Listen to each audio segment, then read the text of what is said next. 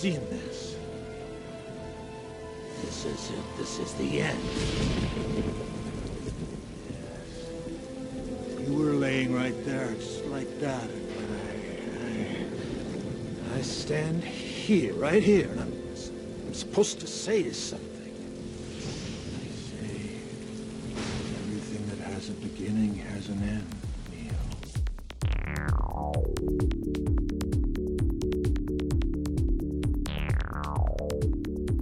All right. I'm just going to jump right into this one because very excited. You should see Will quivering on the other end here. Welcome back, everyone, to Podcast Part 3, the Part 3 podcast. I am Sam. And I'm Will. And today we are talking about Matrix Revolutions. The third Matrix movie, and the first movie in our podcast is actually a conclusion to something. It's not just, it's supposed to be another entry. This is a definitive end up until, well, this year. I'm very excited. This is, we're changing formats today. Welcome to Take the Red Will, jacking into the Matrix with Will Morey. I should say off the bat, we are going to get into spoilers for The Matrix Resurrections. Right. Because I think that has informed our opinions of The Matrix Revolutions. Yeah. And as well as The Matrix and The Matrix Reloaded. And The Matrix Revisited, and Reloaded Revisited, Revolutions Revisited, and The Animatrix. What about Enter the Matrix? No, my opinion on that remains the same. In that, when I was 16, I thought that was awesome. My Dell computer is whirring like a fucking jet engine to keep the processor going, but I can do bullet time now. Kicking things off, going back to 1999, I think I can safely say that, 20 some odd years later, The Matrix is has lived up to its landmark status. I'd say it's probably, in terms of influence on blockbuster filmmaking, on genre filmmaking, it's probably on a par with Star Wars at this point in terms of absolutely special effects, aesthetic, storytelling. It kind of was the culmination of a lot of movies in the 90s.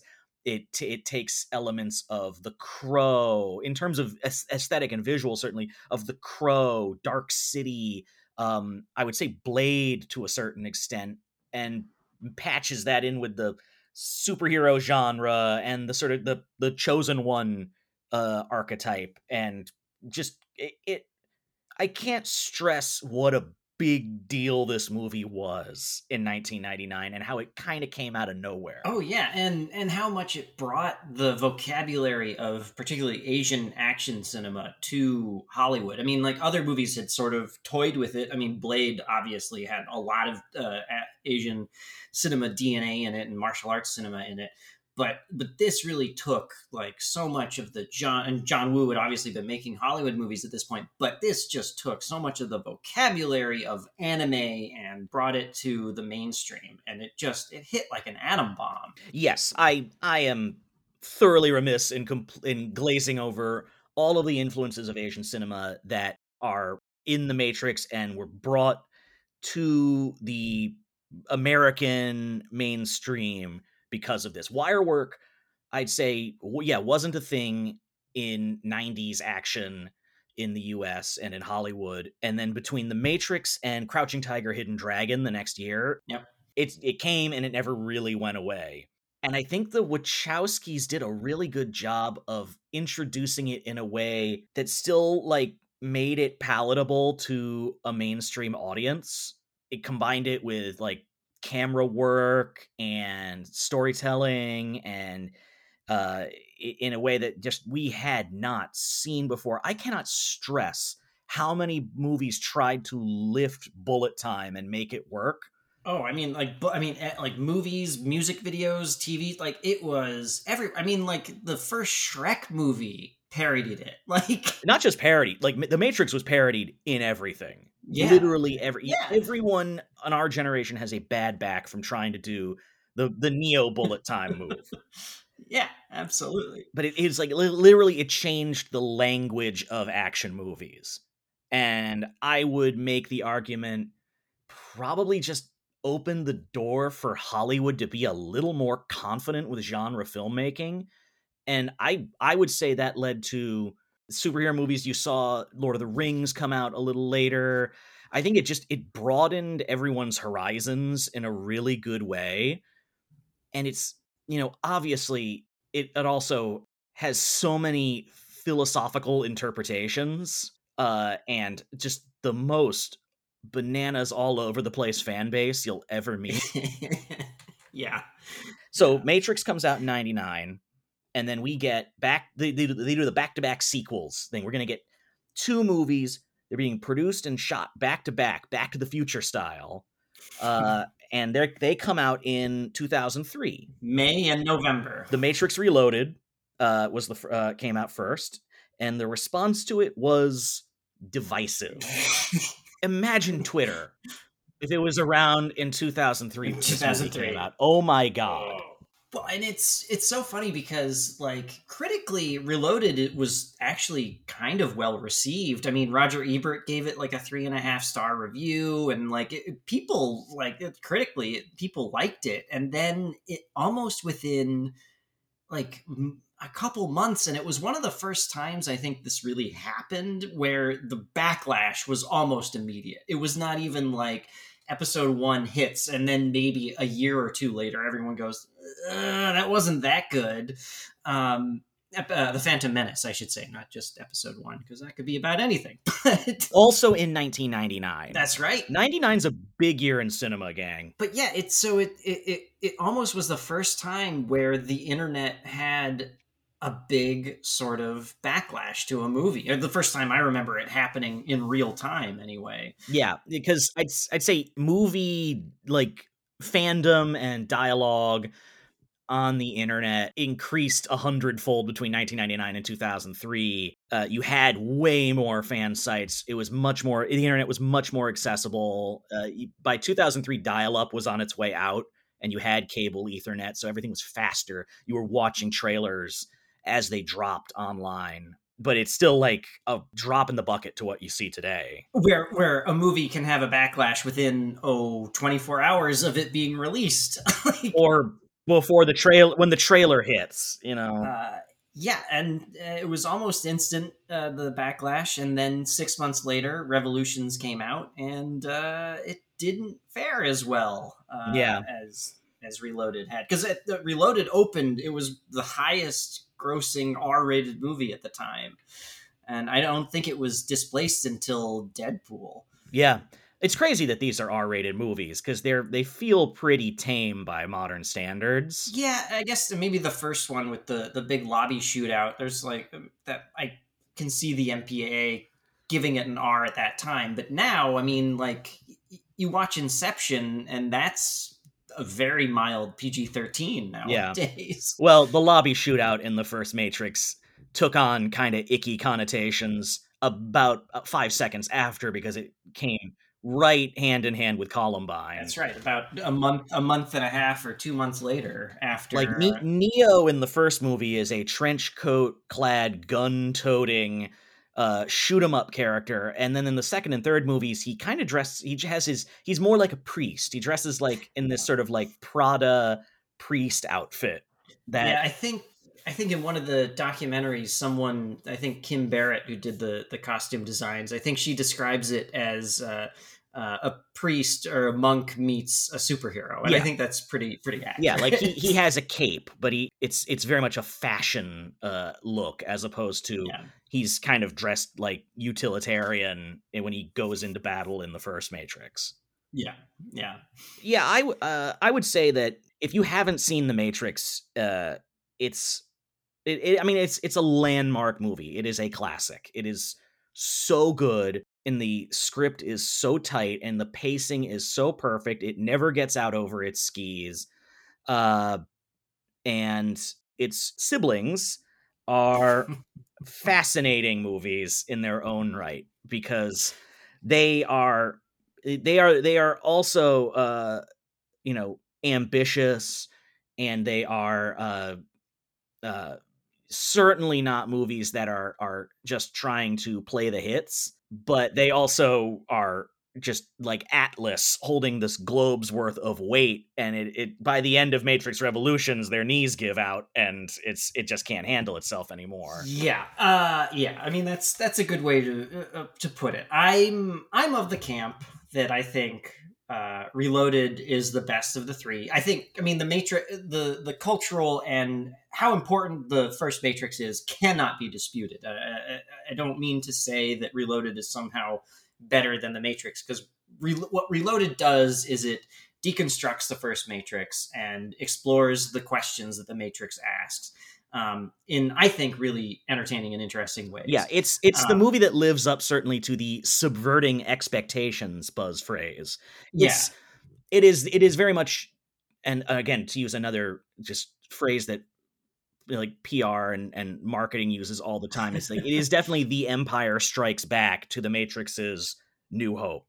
Like, exactly. you don't need to see the sequels to enjoy the Matrix. It's a pretty self-contained movie and it's flawlessly paced. Whereas Matrix Reloaded, like Empire Strikes Back, leaves you on a cliffhanger. The heroes are in a bad way at the end of it. And I would say the movie I kept coming back to in my notes for Revolutions is Return of the Jedi.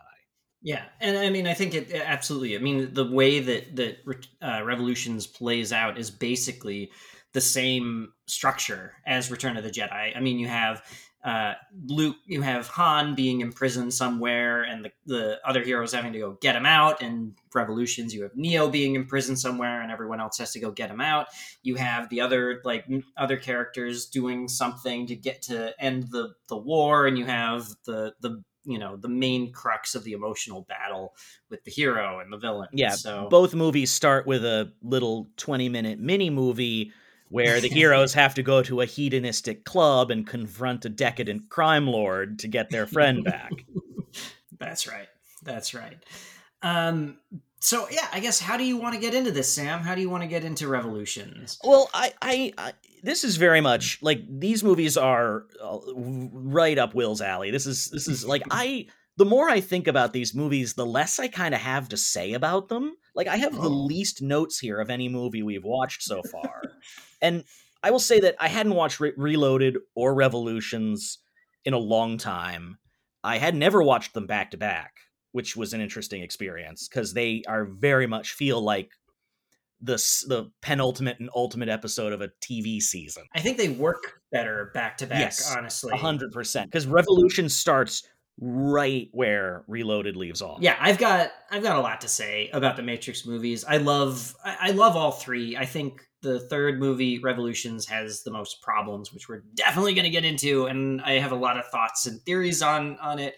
But the three movies mean a lot to me, particularly Reloaded, because I saw that in May of 2003. It was right before I was graduating high school, and it just, like, everything about it, and particularly its twist, which obviously is an homage to 1984, implying that the rebels are actually part of the system of control that the villains have set up. I just thought that was fucking brilliant. I thought that was so cool. But also, like, all these different mythological allusions and the weird subculture of the underground programs, like, all of this, I just thought was so cool. And I spent so much of that summer defending Matrix Reloaded to my friends, to my family, to my coworkers where I was working that summer. Anyone who ever bothered to talk to me, or we ended up talking about the Matrix, I was defending that movie. And what's funny now is now with Matrix Resurrections coming out and people are coming back to the sequels, and a lot of them are going, that wasn't so bad. And I'm like, I've been saying this for 18 years.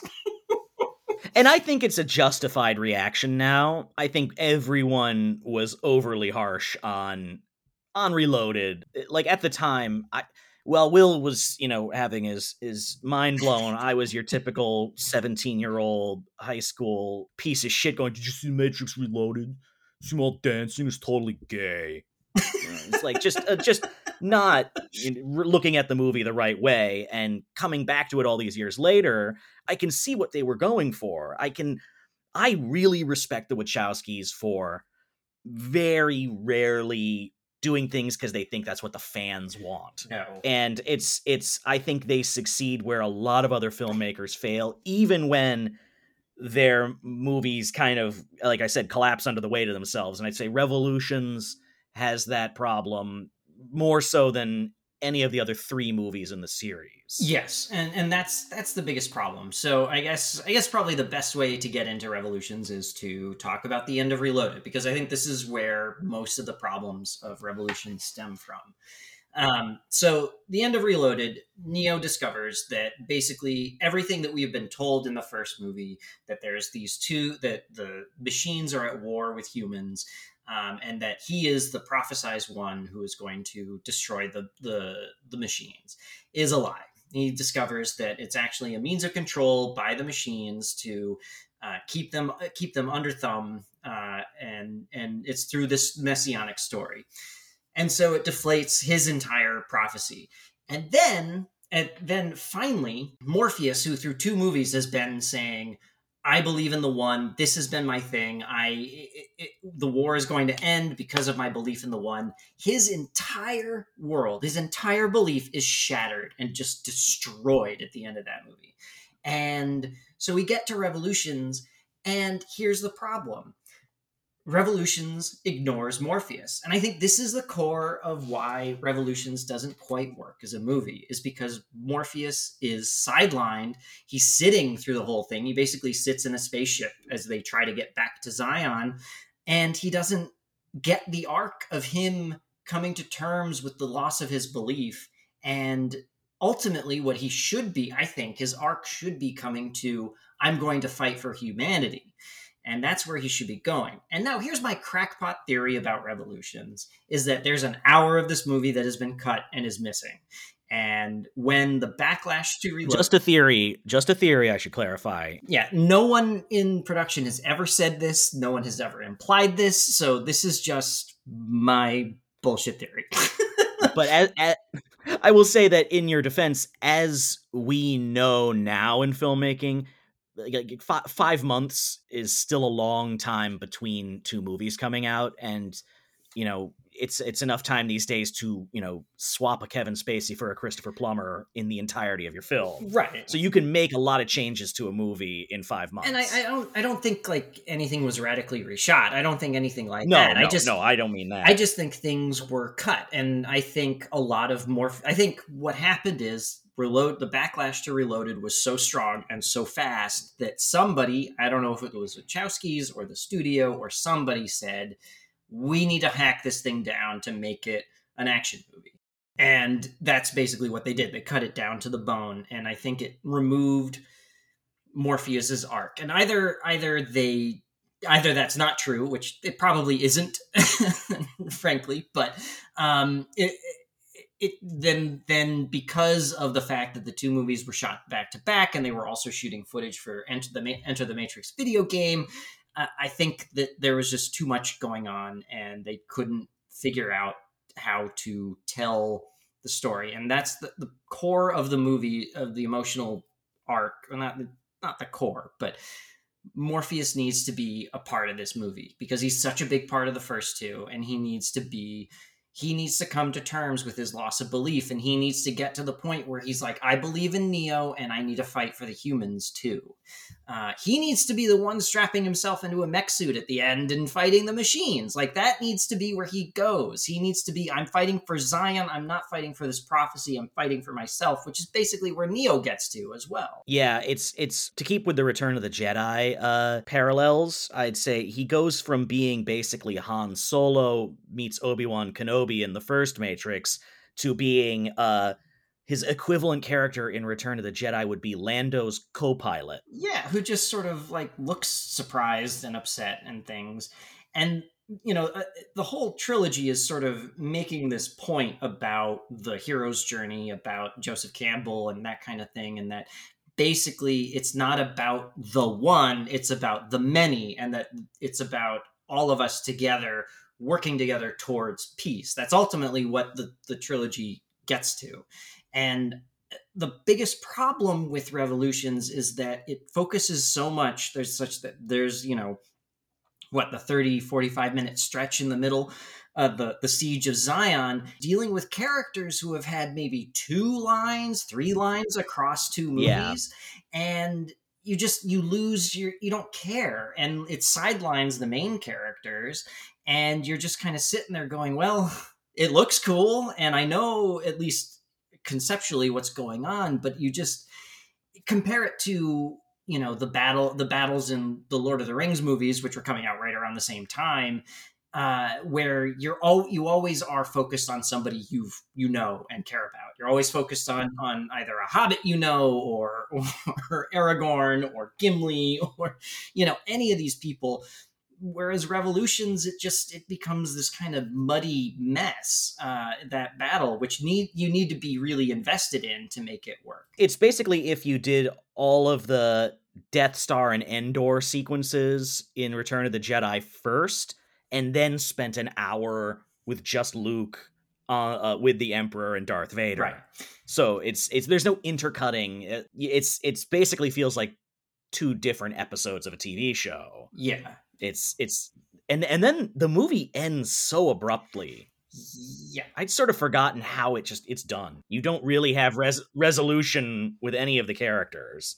No, I mean, I think it kind of works, because ultimately what you get is, it's basically, the idea is that the whole war was between God and the devil, fighting over human souls, in a way. So it works kind of with the architect and the oracle's conversation, but it has this thing that also Sam Raimi's Spider-Man 3 had, where it's like, we're just tired. We just want it to end. We've been doing this for so long.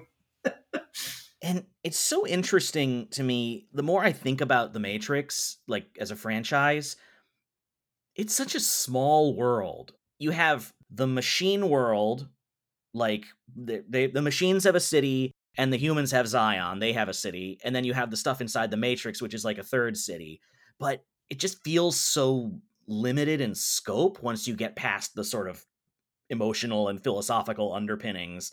So if you lose the thread of those, I think the world feels a lot less compelling. Yeah, I mean, I think, it's one of those things where this is kind of how I feel about a lot of Star Wars stuff, that it's like, once you sort of get past the fall and redemption of Anakin Skywalker, there's not really, like, Star Wars as it is like an interesting world to think about. It's not an interesting world to spend all that much time in. That's kind of how I feel most of the time. Not that I don't have fun with Star Wars, external Star Wars projects or anything.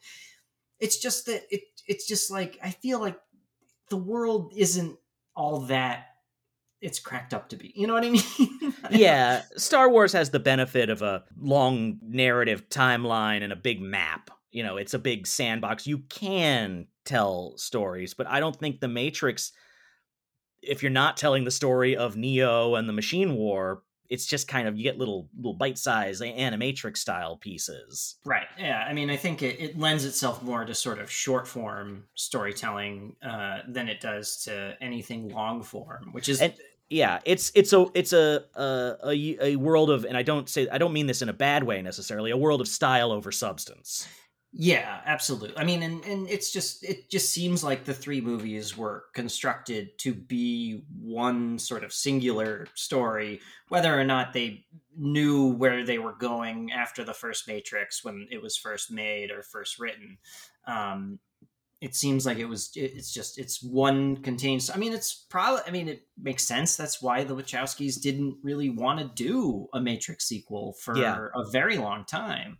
And it seems like every year since 2003, Warner Brothers kept saying, hey, you want to do a Matrix sequel? And they kept saying no. Yeah, they've gone on to do their own things. And, they only kind of were, well, one of them came back to it. But you get the sense in Resurrection, and they're not subtle about this, that they were being brought back a little bit under duress to make it.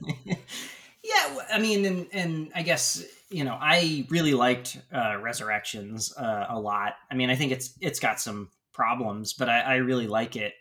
But it did become clear that it was like, if I don't do this, Lana Wachowski said, if I don't do this, somebody else will. And I don't want anyone else to fuck up my baby. And I respect that 100%. Oh, yeah. And I kind of feel about these, I think most of my issues with Matrix Resurrections are, yeah, they're technical, they're aesthetic, they're problems with the action, problems with the pacing, things. Yeah. It's I like what they were doing. I like that Yeah. they're pulling an even less subtle Last Jedi on the situation.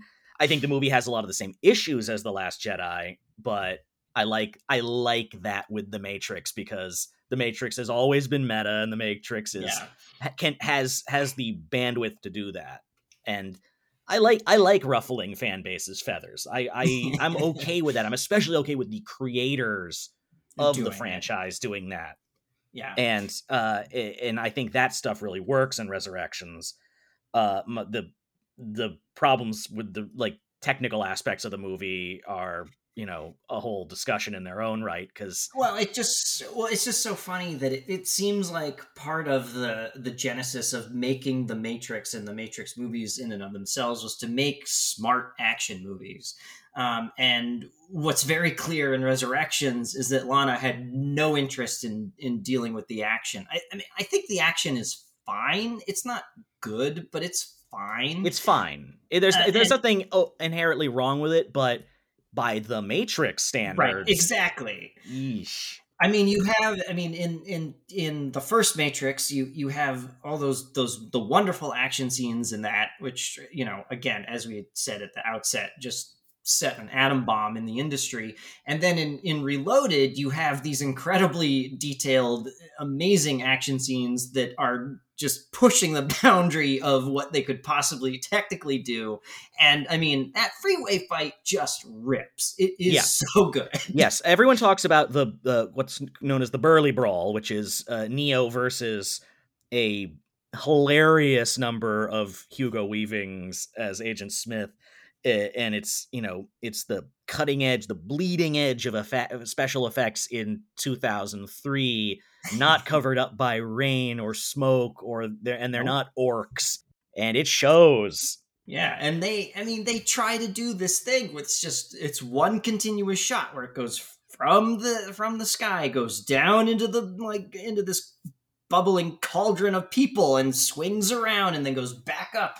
And they just couldn't pull it off. I mean, and my understanding is they were working on that sequence right up to the day it was released, or very close. Oh yeah, it was in all the marketing. It was such a big deal. But I would say that the other two action set pieces in Reloaded, the freeway chase and the battle at the Merovingian's chateau, the sort of medieval weapons fight that happens, are both superior action scenes. The freeway chase is so good, and it's one of those ones you can tell it was crisply storyboarded. It like the way Spielberg did the action sequences in Indiana Jones, where they knew exactly where everyone was geographically.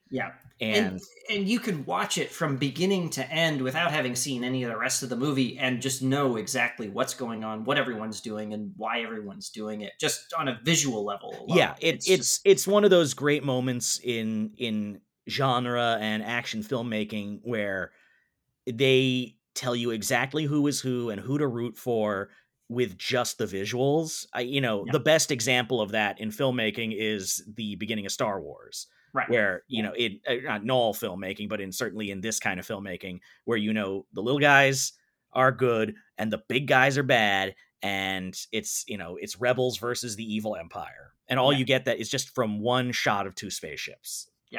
Exactly. And this is the long form freeway chase version of that. Yeah, exactly. And I would say the problem in Revolutions is that, the Burly Brawl is a special effects kind of a hullabaloo, if you will, but it's still a fairly restrained action sequence in one location. The problem with Revolutions is that the middle act is one big CGI battle sequence, not in the Matrix, not using the sort of wire work stylized action.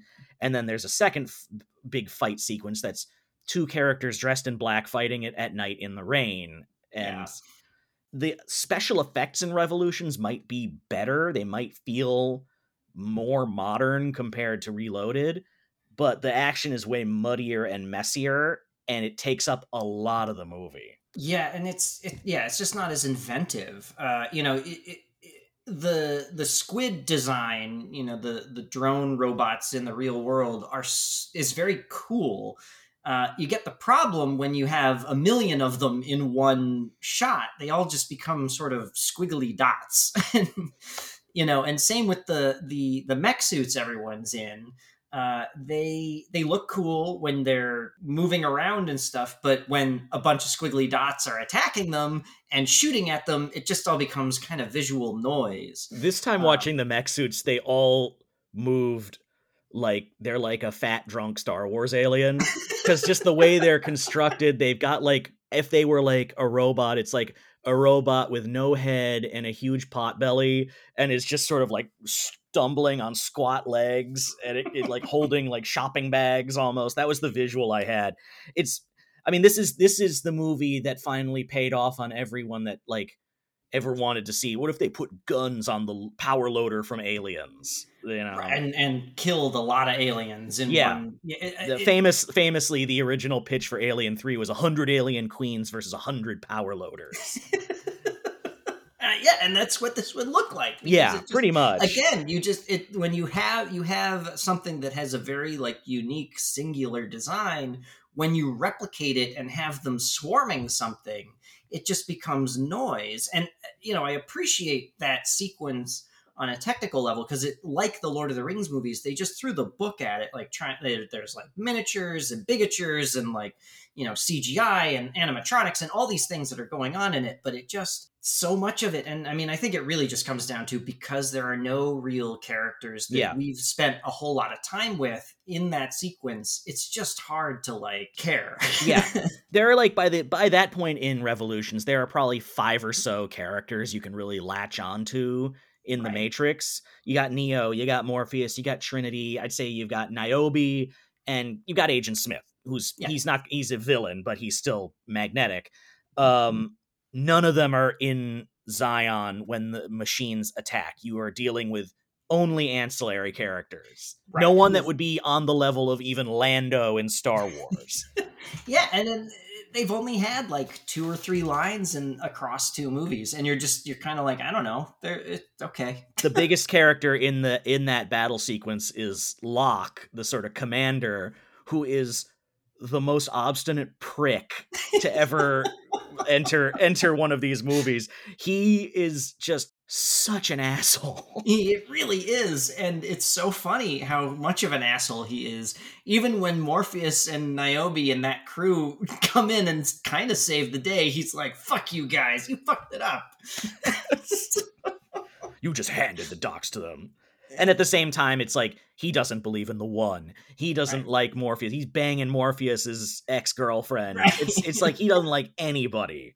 He almost want him, like, he's like, you're out of your mind, Neo. Morpheus, I ought to have you thrown in the brig court-martial. He almost wants to look at Trinity and be like, I don't know who you are, but I hate you too. it's just... Yeah, exactly. And I mean, again, I do deeply, I like Revolutions a lot, but it has just, its problems are just, are ones of like pacing. And I think it might actually be the shortest of the 3. Yeah, it's only about 2 hours and change. It's shocking how short these movies are, because I think of them as being your standard 2 hour and 40-minute movies, but they're not even the new one. No, they come in maybe 2 hours and 10. I mean, and Revolutions is like 2 hours and 9 minutes with credits. And and it's like a 10-minute credits as well. Yeah. But yeah, it's for 2 movies that were made back to back. It feels like it was made like years later than Reloaded, because it also just, everything you talked about that you loved about Reloaded, all those plot twists, all that character stuff, Morpheus's arc that was teed up at the end of Reloaded, none of it really matters. Reloaded and Revolutions, I would equate to all the stuff that's set up at the beginning of the last season of Game of Thrones and how much of it's actually paid off. for the sake of getting it all done in one movie and having as much action as possible. Yeah, it rushes through the stuff that it shouldn't. It's one of these things, and it actually prefigures a lot of like what modern blockbusters are like nowadays, where it's like it needs to stroll when it sprints, and it needs to it needs to sprint when it strolls. You know what I mean? Yeah, and because you've sidelined Morpheus, and to a lesser extent, you've sidelined Trinity. They both are essentially just Right. co-pilots for the entirety of this movie. You only really have Neo, And he's barely in it. He's really not in the movie very much. And other than that, you just have everyone in Zion, and everyone Right. in Zion is just like a faceless backup dancer. Right. Like literally, they all look like backup dancers. They all are just sweaty, glistening people in tank tops. They all just walked in from the set of Christina Aguilera's Dirty video. I will say there is one of the best moments across these three movies is when Neo and Trinity they're heading to the Machine City and they have to go up above the clouds, and Carrie-Anne Moss's acting and the way that the visuals are designed, and when the ship goes up above the clouds and Carrie-Anne Moss sees the sun for the first time, like the real sun for the first time. It's like an honest to God transcendent moment in like cinema, and I think it just fucking rules. I gotta say, and I feel this even more so after Matrix Resurrections, Carrie-Anne Moss is the like unsung MVP of these movies. 100%. Like she often gets a very thankless job. Like Trinity, written by most people and performed by most people, would essentially be like I don't know what the term would be, but it's just like, oh, you getting she's the girl you gotta get to become the one, right? Like she's like a prize. She also doesn't fall into the tropes of like the tough girl. She's not Gamora. She's such a great character, and she really doesn't get an arc of her own after the first movie, but like just she's very compelling, and I think that's in Carrie-Anne Moss's performance, and she's great in the new one. Oh yeah, and I think what the thing that the three movies sort of tease is that Neo really isn't the one. It's Neo and Trinity together that are the one, and this new movie really just spells that out. And I think that's really smart and the clever. Dyad. Oh, I'm sorry. What movie are we talking about?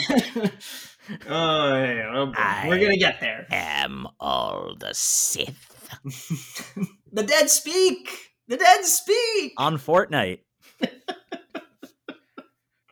Oh boy! Somehow Palpatine returned. Oh boy! You know, shut up. That's how.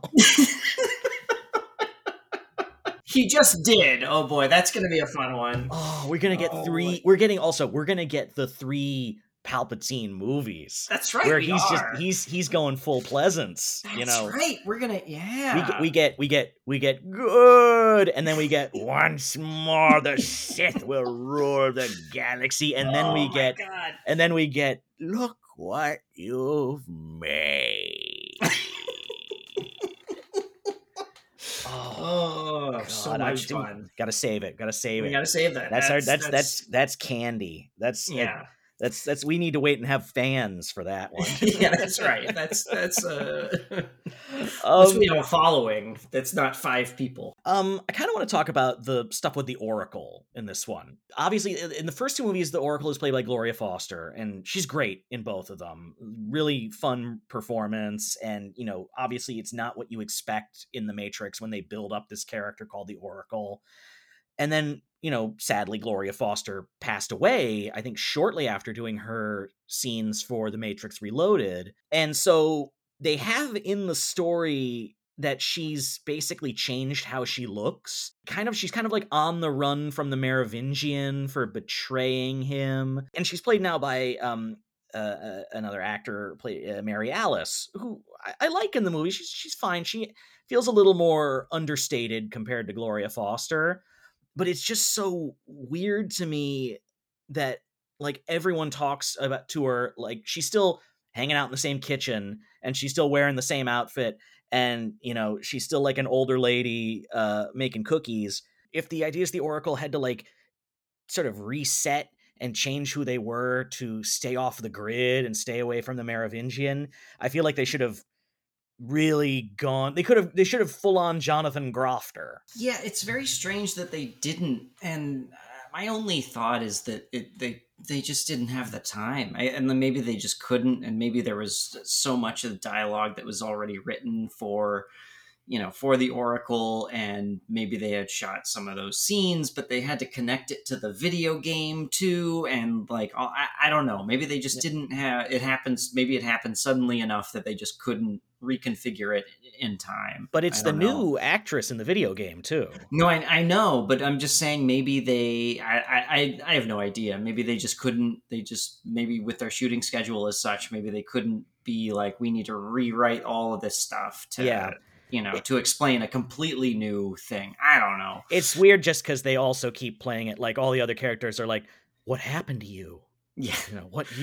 And we're like, besides Gloria Foster passed away, I don't know what happened to her. That much difference. Yeah, I mean, I think it highlights sort of the problem, which is something we haven't really gotten into, the whole transmedia thing that was also a big part of these movies. The whole, they're going to be connected to a video game and the Animatrix and like all this stuff that, hadn't really been done before and started with this.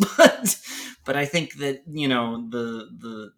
it's the problem with so much of that Oracle story was told in Enter the Matrix that the movies suffer a little bit by not having that connective tissue. I blame this franchise for having to see the movie Dreamcatcher. Because I went because also they had the Final Flight of the Osiris Animatrix short before it.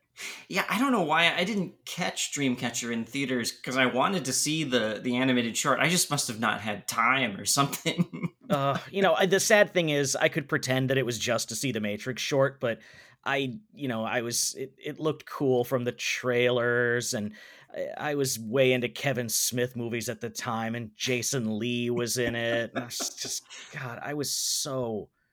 What was I doing, Will? What was I doing? What were you, 15 or 16 when that came out? Oh, God, was that 2002? So, yeah, I was 16. I probably drove there in my car myself to the Regal Cinema at the Solomon Pond Mall in Marlboro. Look, we all do things we regret when it comes to movies when we're younger, especially at the time when we were growing up. I mean, I snuck in to see Swordfish, of all things. Well, speaking of bullet time knockoffs. Yeah, exactly. Swordfish. Too bad there's not a third one of those. There's no part 2 either. Swordfish. I'd forgotten all about that movie. Oh boy. That was a big deal when that came out, because that was the one, where you could see Halle Berry's boobs. Right. That was like the selling point of the movie. It was practically on the poster. And she got paid a lot of money for that. Well, my understanding. As she should. If I had to take my shirt off and be in the movie Swordfish, I would like a large paycheck as well.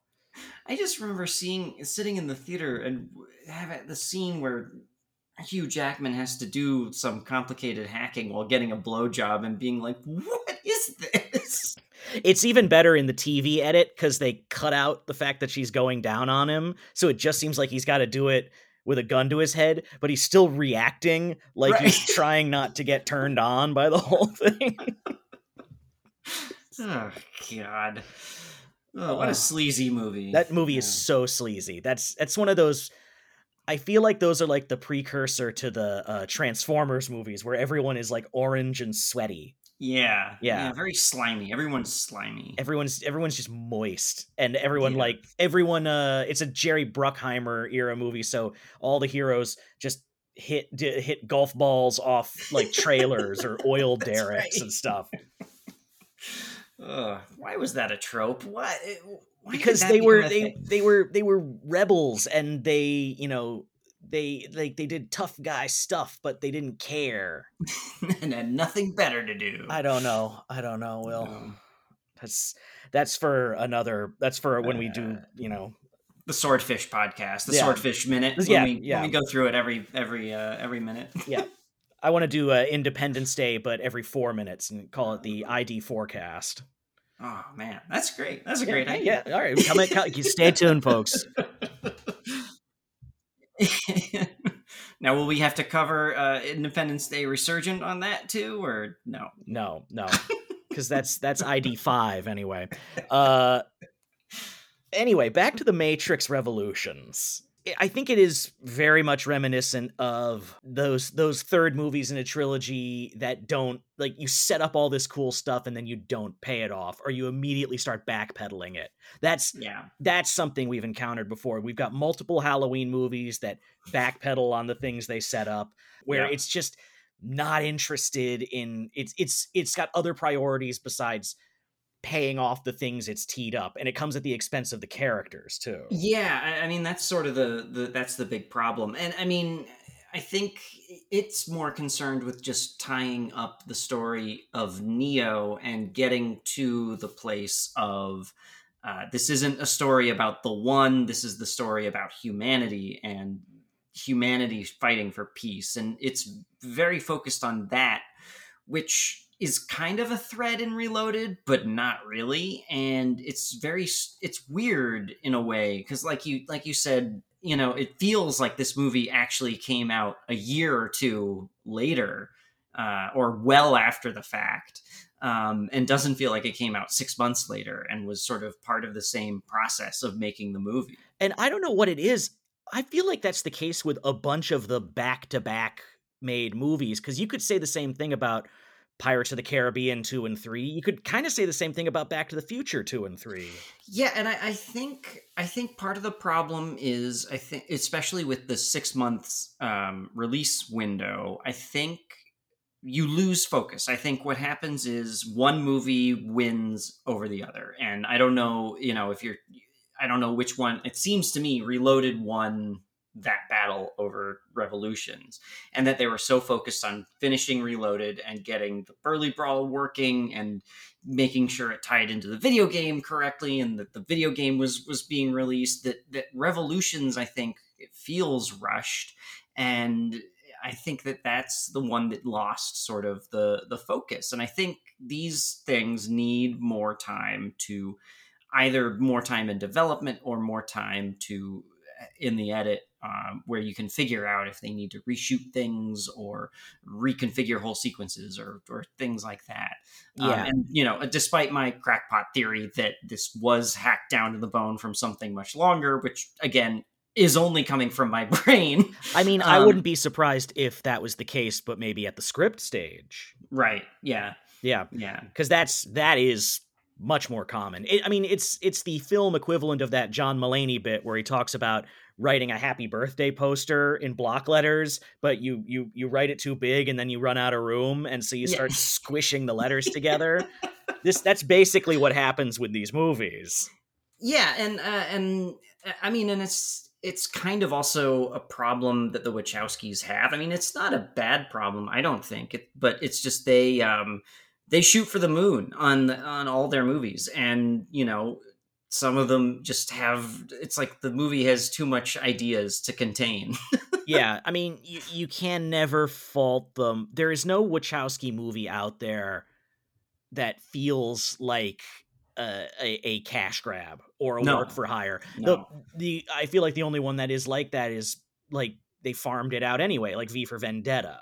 Right. Where, they just produced it, or Ninja Assassin, where it's just sort of like they let their collaborators direct something, but they just never, they always, you know, swing for the fences. And what's funny about the Matrix movies is, after the Matrix movies, their movies are all bombs, every single one. Yeah, it's they have a career path very similar to John Carpenter in that sense. Yeah. And I mean, their movies are bombs. Some of them have gotten reevaluations. I know Speed Racer has a huge fan base now. It's got a big cult following. I'm one of them. I'm going to say this. Every time one of these mediocre Hollywood adaptations of an anime fails, it's good because it means we've kicked the terrible live action Akira down the road another couple years. So it's good that Speed Racer failed, just like it's good that Ghost in the Shell failed and that Cowboy Bebop got canceled, because eventually we're going to have to reckon with live action Akira, and it won't be pretty. Oh no, it will not be. It will not be. I mean, I will say that there are, there are only really two movies that sort of have gotten the aesthetic of anime as far as adaptation goes. I actually think the Matrix movies get the aesthetics of anime and manga pretty well. But it's Alita and Speed Racer for me are the only ones that sort of have really made it work. And then after that, they had Cloud Atlas and they had Jupiter Ascending. Right. Am I forgetting one in there? Sense8. Oh yes, the TV series, and that TV series. And I feel like this happens a lot with directors. They go and do like a TV show, and it's kind of like a palate cleanser for them. Like Sam Raimi doing the Evil Dead series, he said that was really refreshing. And Martin Scorsese, when he did Boardwalk Empire, same thing. He was like, oh my god, this just was like a moment of clarity for me, just to be able to do something that's simple and restrained. And Sense8 is it's certainly ambitious, but compared to something like Jupiter Ascending, it's downright conservative. Right.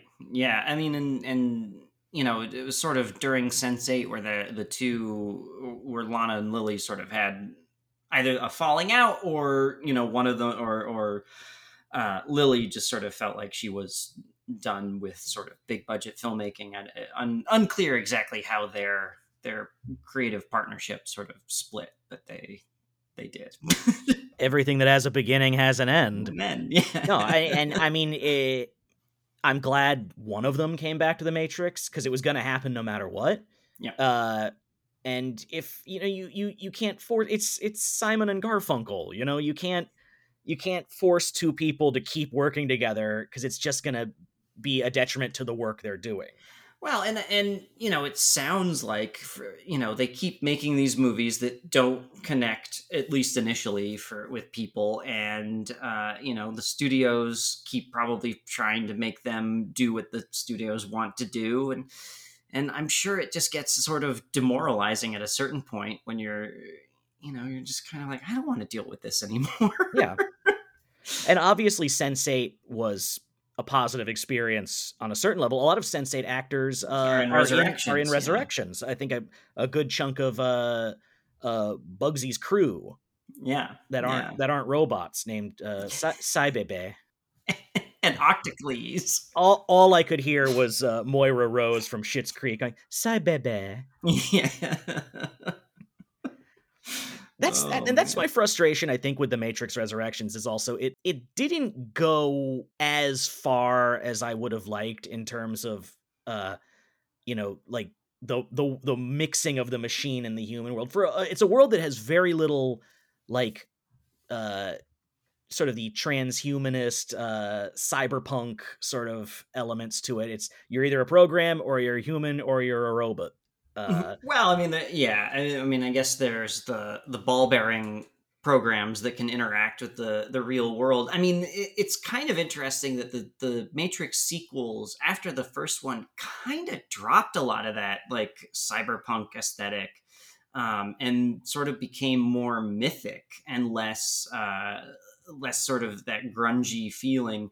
Like there's a couple scenes where they have to hack things in Reloaded, but they don't. It's less that sort of dorky cyberpunk thing, and I don't exactly know why that is. Maybe it just like the end of the 90s felt that was the very cyberpunk sort of epic, and then 9/11 happened, and maybe that sort of shifted a lot of their thinking about this. I don't know. Yeah, it's a good question. I'd say the sets in Reloaded and Resurrections, every single one of them is the set of a music video. Yeah, the train station, the BDSM club, the underground tunnels. The rainy street. Yep. It just, but I don't know. It seems like a lot of the cyberpunk aesthetic sort of fell to the wayside as they moved into the sequels. And by the time you get to Resurrections, I think that the cyberpunk thing feels so quaint that any sort of, you do it in any sort of way, it's going to feel like a throwback. Yeah, that's a good point. And Resurrections it's much more playful in how it's being subversive. Yeah. Like it's and I know that not everyone was into that. Both like Matrix fans and some critics thought it was like way too on the nose. But Yeah. it didn't really bother me because The Matrix, for all its, obfuscating philosophical dialogue, is not a subtle franchise. It's No. like he's Jesus. He goes into the Jesus pose for an extended shot at the end of Revolutions. Yes. Yeah. I mean, he becomes a martyr and fights for peace. I mean, he's Kung Fu Jesus. And Resurrections is definitely uses a lot more. That's definitely not. Yeah, the cyberpunk aesthetic and the hacking aesthetic has been replaced with video gaming.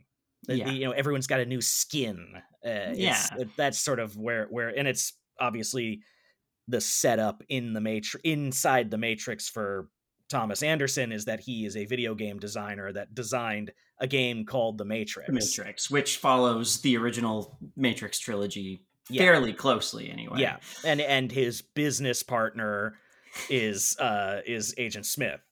Yeah, which I liked. I liked that as a setup. I did too. There was a lot. And I think also the Wachowskis just evolved so much as filmmakers. They after the Matrix movies, they became far more like, the Matrix movies are very earnest anyway, but the Wachowskis became even more earnest, and their films became even less subtle than the Matrix movies. They're not cynical filmmakers. No, at all. Not at all. Which is weird because the whole "we live in a simulation" thing is one of the most cynical conspiracy theories there is. Right, but that's what's so interesting about the sequels is, particularly actually Revolutions, not so much Reloaded, but in Revolutions they basically say, if you want to live in the simulation, that's fine. It's just, if people want to leave, let them leave. And it's that's sort of what makes Revolutions so fascinating, as the button to the trilogy that has been so focused on this binary of machines versus humans, and then it eventually comes down to no. Yeah, I really like that, because you go back to Joe Pantoliano in the first one, he would rather be in the Matrix. He'd rather, ignorance is bliss. And I think that in the context of that world, that's a valid point of view. And I like where they land at the end of Revolutions. I think it is a really good ending, and it's not the ending you would expect, but it is. Yeah, it's always been the one will bring the end to the war was the prophecy, exactly. And he did. He brought about peace. Yeah, it wasn't until maybe the last time I watched it that I kind of finally put all those saw the thread winding its way through, because it is basically. I think if they set up, just off the top, let's say they set up 10 different things at the end of Reloaded that needed to be resolved, they only resolve maybe 5 of them, and none of them are like the character arcs that would normally in a movie be where you figure out, where the characters figure out what the resolution is going to be. Right. Yeah, exactly. I mean, and that's, that's my big problem with it, is just that. And again, I should say I love all 3 movies dearly in a lot of ways, but Revolutions has the most problems for me. And it's just, it's the Morpheus of it all is a big problem. And that's kind of, without him, you kind of lose a lot of your heart. And then Neo and Trinity are sidelined for so much of it too. And you're just sort of stuck with robot battles for a good chunk of it. Yeah, I agree. It's unfortunate because I think if Revolutions had been a stronger movie, I think in hindsight we'd all be more forgiving of the mistakes of Reloaded. But I think it's the fact is Revolutions doubles down on the problems in Reloaded. They're both very messy movies, but I think you can't. It's not for a lack of trying. No, yeah, absolutely. I mean, and like the Lord of the Rings movies, I mean, they just threw sort of every filmmaking trick in the book at these things. Just everything that you can think of is in these. Yeah. And it's as we were talking about with Sam Raimi's Spider-Man 3, like this was an era where Hollywood sort of gave the keys to, or gave a lot of money to filmmakers to just make whatever wild shit they wanted to. And it's kind of a weird era of blockbuster filmmaking. And I think it kind of ends really at Sam Raimi's Spider-Man 3. I mean, you have like Nolan and some other filmmakers who kind of still do, but it doesn't feel as like wild and strange as it did in the mid-aughts. And part of that would be, I'd say the last movie like that is Nolan's Dark Knight. And Nolan, he's not a filmmaker I would call wild and strange. His movies are very polished and very, for better or worse, they're very meticulous. They're not messy in like a fun way, in my opinion. And we'll get to The Dark Knight Rises. Yes, but I'm also thinking of like the Pirates of the Caribbean franchise, which is so like kind of banana pants too, which we'll get to talking about at some point as well. Yeah. And I mean, and even ones that were franchise non-starters, like sort of like Chronicles of Riddick is like so like insane that a major studio funded Vin Diesel's like Dungeons and Dragons obsession. Like, it's like they were basically like, Vin Diesel, what do you want to do? I want to make Dune, but with Riddick. Oh man, yeah, there are so many auteur, like super stylized non-starter movies in the 2000s. Like the Aeon Flux movie is in there. Yeah. Pretty much any movie by Tarsem after The Cell would like be under that umbrella. Yeah. It's a fascinating decade for genre movies because they're kind of crawling out of the hole that they dug for themselves in the 90s. Cause try to list like the 10 best sci-fi movies from the 90s and it's a tough list after The Matrix, Well, right. I mean, you get what, like Terminator 2? Yeah, 91 and 99. There you go. Star Trek 6 is what, 91? Something like that? It's more smaller stuff. It's things like Pitch Black. It's not... Well, Pitch Black was also... Well, I guess it's 2000, sort of the... Yeah. Yeah, but... But it's like... in the 90s, sci-fi and I would also say also horror until Scream were not profitable like genres. You were seeing a lot more just action and a lot more just drama like a lot more period pieces. You think of like the things that you think of your Braveheart and your Gladiator, Last of the Mohicans. Yeah, exactly. More sweeping double VHS epics like that. Yeah, I mean, it really, I guess part of it is just that it took a long time for special effects to sort of catch up too. I mean, that's kind of the big thing. But yeah, I mean, you have The Matrix, you have Sam Raimi's Spider-Man movies and Lord of the Rings, which I feel like are the three franchises that sort of kicked off a lot of this stuff. Yeah, I would say maybe to a lesser extent Harry Potter as well. Oh yeah, well Harry Potter. But Harry Potter was already a phenomenon. The movie was kind of like inevitable no matter what. Right, and I mean, the fact that the movies were decent at the beginning and got better as they went, was a happy accident. And I get, Lord of the Rings, obviously, a movie was inevitable. There had been attempts before, but those movies were just so good, I think, that studios were like, well, the nerds, they seem to know this shit. And then, Yeah, it'll be interesting when we get to not so much Return of the King, but the third Hobbit.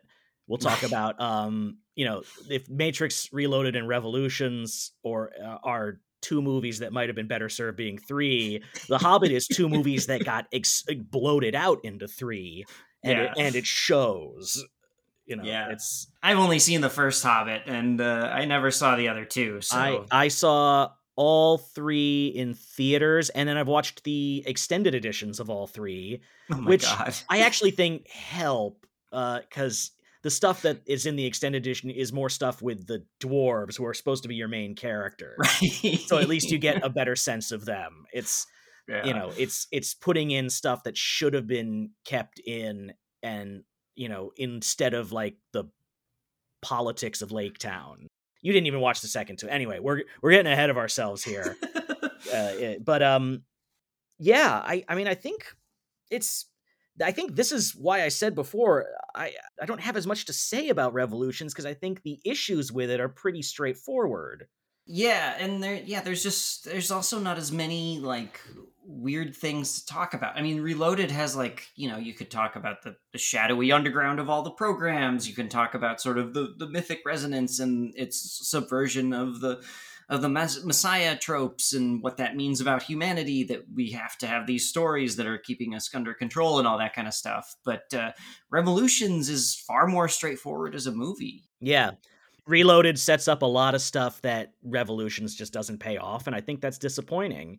Yeah. And we had to wait for Tron Legacy for someone to capitalize on all those ideas.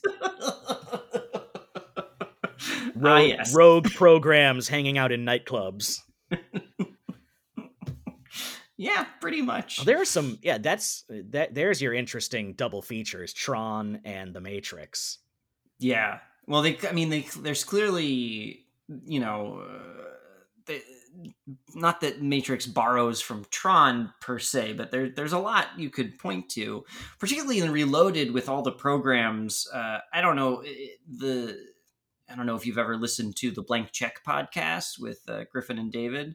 They did a big thing on the Matrix movies, and David Sims, who's a film critic for The Atlantic, who's the co-host of that show, his big thing is that the programs in Reloaded all correspond to different programs in like a computer. So Seraph, when he fights Neo, is like a login password screen. Sure, yeah. And the Keymaker is a root toolkit type of thing, and all that sort of stuff. Yeah, and they touch on this in Reloaded and Revolutions. Obviously people were always theorizing about the sort of religious parallels. Like, is Seraph a fallen angel? Is Neo a Christ metaphor? I think if they, even more touched on the parallels between technology and spirituality, that would have been really interesting. Because Tron does that. Like, the users are gods, essentially. And in Tron does have, like, the programs are like, I'm not a fighter, I'm an accounting program. Right. Yeah. It's... Well, and you kind of start getting that in Revolutions, with Ramachandra and that whole discussion. But then it, like, as we're saying, like a lot of threads that Reloaded sort of spins, it's just dropped. It's sort of ignored just to sort of tie up the story. Yeah, it's basically, they're really interesting ideas, but plot-wise, they're mostly just there for Neo to realize that some aspects of the machine world aren't like horrible mechanical spiders that want to probe him. Right. Exactly. Yeah. And I think that's, you see, and this is, now I'm going into sort of Blade Runner-esque things of if all you ever know of the machines is like what you see in the Animatrix one, the origin of the machine wars, the Second Renaissance. Yeah. If all you know of them is that, you would think they are the most horrifying monsters that have ever been created. Right. But then you go further and you realize that they are a society, and not all of them, see humans as necessarily evil. And, but that's more than you can do in one feature film. That's, then you're in Battlestar Galactica territory, where you take whole seasons to unpack the Cylons. And we haven't even brought up Battlestar Galactica, but I feel like that's another one that came out of the Matrix. Absolutely. I think that owes a lot to it, to the trilogy, for sure. Talking about part threes, especially for your concluding movie, you can't really do too much. You do kind of have to be on the rails to end the damn thing. I mean, and we're going to see this with particularly the Star Wars movies have this problem in certain aspects, where it's like they can't, you kind of have to like get to the end at least. I mean, I think in a weird way in Star Wars, the prequel trilogy has the strongest third movie. I mean, I don't think most people agree that Revenge of the Sith is the strongest one, but they have the benefit there of that everyone knows what the ending is. Right. George Lucas was building back from the ending. So Right. all the threads inevitably end with, Anakin becomes Darth Vader. Right. And we set up 2 kids. That's it. Yeah. I think, look, and with the sequel trilogy, a similar problem to, I'm guessing, what happened with Reloaded and Revolutions is you got to sit down with 3 outlines, or in this case 2 outlines, and just make sure that all your plot points that are set up in one chapter are continued and then resolved in the following chapters. So yeah, I guess as a conclusion to the Matrix saga, or at least this iteration, this version of it, what do you think? I mean, obviously there are problems coming off of the second installment, but as the button on the Matrix trilogy, I mean, I'm never gonna sit down and just watch The Matrix Revolutions. But I will say, as a whole, as a trilogy, if I watch The Matrix and decide to watch The Matrix Reloaded, I'm probably going to watch The Matrix Revolutions after it. So it's either you do the one movie or you go for all 3, in my opinion. It is still essential. It still has a great ending. It still wraps up Neo as a character really well. And it's a well-made movie. I think it lacks some of the stylish, the action is better in Reloaded, but Revolutions is still like, it's not like they gave up on a technical side. No, they're still going all out. Yeah, I mean, it's just a movie where the its failings, it's an I'm not mad, I'm disappointed situation. Yeah. Like, it's not a movie that makes me angry the way it does with some people. The way Alien 3 does with some people, but I actually defend it. It's very divisive, but so is Reloaded, and The Matrix is a franchise where its fans and its detractors have crazy strong opinions about it. like dissertation length opinions about it. Yeah. And maybe I'm just not as passionate about the franchise as other people are. But yeah, I'm very forgiving of this movie. That's I think where I'm landing. Yeah, I mean, like I said, I watch all 3 pretty much once a year, or every other year, depending on time. I mean, the Matrix, the first movie, it's undeniable, its influence, yeah. and as you sort of said at the beginning of this thing, or yesterday, whenever it was, it's like a rocket on rails. Like the story, underneath all sort of the philosophical and stuff, the story is very simple, and it's very easy to follow, even though it seems very complicated. But that sucker moves. Like it just goes, and it's so propulsive. It's baked into pop culture now. Yeah. And like, even if you haven't seen it, you know it. The same way you know Casablanca or Psycho or Star Wars. It's and if you haven't seen it, like, what the fuck? Go see them. Go watch The Matrix. How did you get this far into this? Yeah. You're going to go and watch it with someone that's seen it before, and they get to watch you fill in all these like Family Guy references you never got growing up.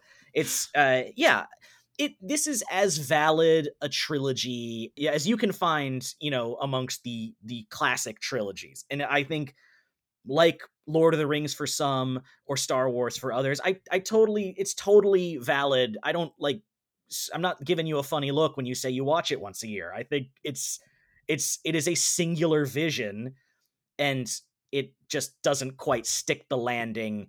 Not so much in how it resolves, but just in how the third movie is as its own chapter. As a movie, yeah, it relies too much on characters who you haven't spent any time with, or you find actively annoying, as some people found characters like the kid and some of the Zion folks, but that's what you're stuck with. You're kind of stuck with them, and the problem is that a lot of people didn't like the Zion stuff from Reloaded, and if you didn't like the Zion stuff from Reloaded, you ain't gonna like a lot of Revolutions. I mean, on a certain level, though, don't we all like fit, sweaty people in tank tops? No matter what they're doing.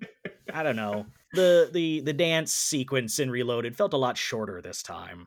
Yeah, I mean, I think it's one of those things when you're sitting down for that movie for the first time, and that dance sequence happens, and if you're not really on the movie's wavelength at that point, because there's been like a lot of like weird discussions and stuff, and if that point you get to it, I can just see, I mean, I was there, I remember, like, audiences just going, okay, fuck this. I don't want any more. I mean, it is a little bit like still going. The equivalent in Revolutions is Trinity's death scene. Right. She's like, I can't go any further, but I can go. I've prepared a monologue. It's an operatic death scene, where someone's dying of tuberculosis, but they've got this big aria they've got to sing. So. I have written in my notes, Elise came in and watched maybe the last 25 minutes with me. So she basically saw Trinity die and Neo go to the machine world and get jacked in. And she said, this reminds me of the new Space Jam. And I was like, holy shit, it is kind of like the new Space Jam. I haven't watched the new Space Jam yet, so... it's he gets pulled into the Serververse by Al G Rhythm, and Granny does Matrix moves. Oh, okay. Yeah. There you go. Remember the Matrix, kids? Oh, God. Yeah. I think that's it. I think we've arrived. Yeah. I think we've made it. I think we've God knows if any of this will cut together, but it'll be entertaining anyways. Yeah, for us. That's for sure. So, coming up, I think next time around, we're going to watch Scream 3. I think that's right. There's a new Scream out, and if we've both seen it by then, spoilers for Scream 5. But yes, our next movie is Scream 3. Scream Goes to Hollywood. Yeah. And then we're going to do Day of the Dead. So we got a little horror-thon going for us. And then it'll be Will's turn to pick. And I'm going to pick something that will make you mad. So we'll get to it when we get to the Day of the Dead episode. All right. Well, folks, thank you so much for listening and watching and talking with us. We are on Twitter at Podcast Part 3. That's the number 3. And you can find us on Google Podcasts and Apple Podcasts and Spotify. And I think we'll be up on Stitcher. And check us out. Subscribe, follow, listen. And review. Be kind. And if you can't be kind, be honest. But yeah, this has been a lot of fun. We're having a great time. We look forward to this every week. And until next time, until Scream 3. I am Sam Charrington. And I'm Will Morey. And always remember, cookies need love like everything does. Millions of people just living their lives. I love Jonathan Groff in the new one. He was great. I wanted Hugo Weaving, but I really liked Jonathan Groff. Oh, he was great. He was fun. He did a Hugo Weaving impression, kind of. Just enough. Just enough. It was the right amount. It was great. Yeah. All right. That's great. All right. On that note, goodbye.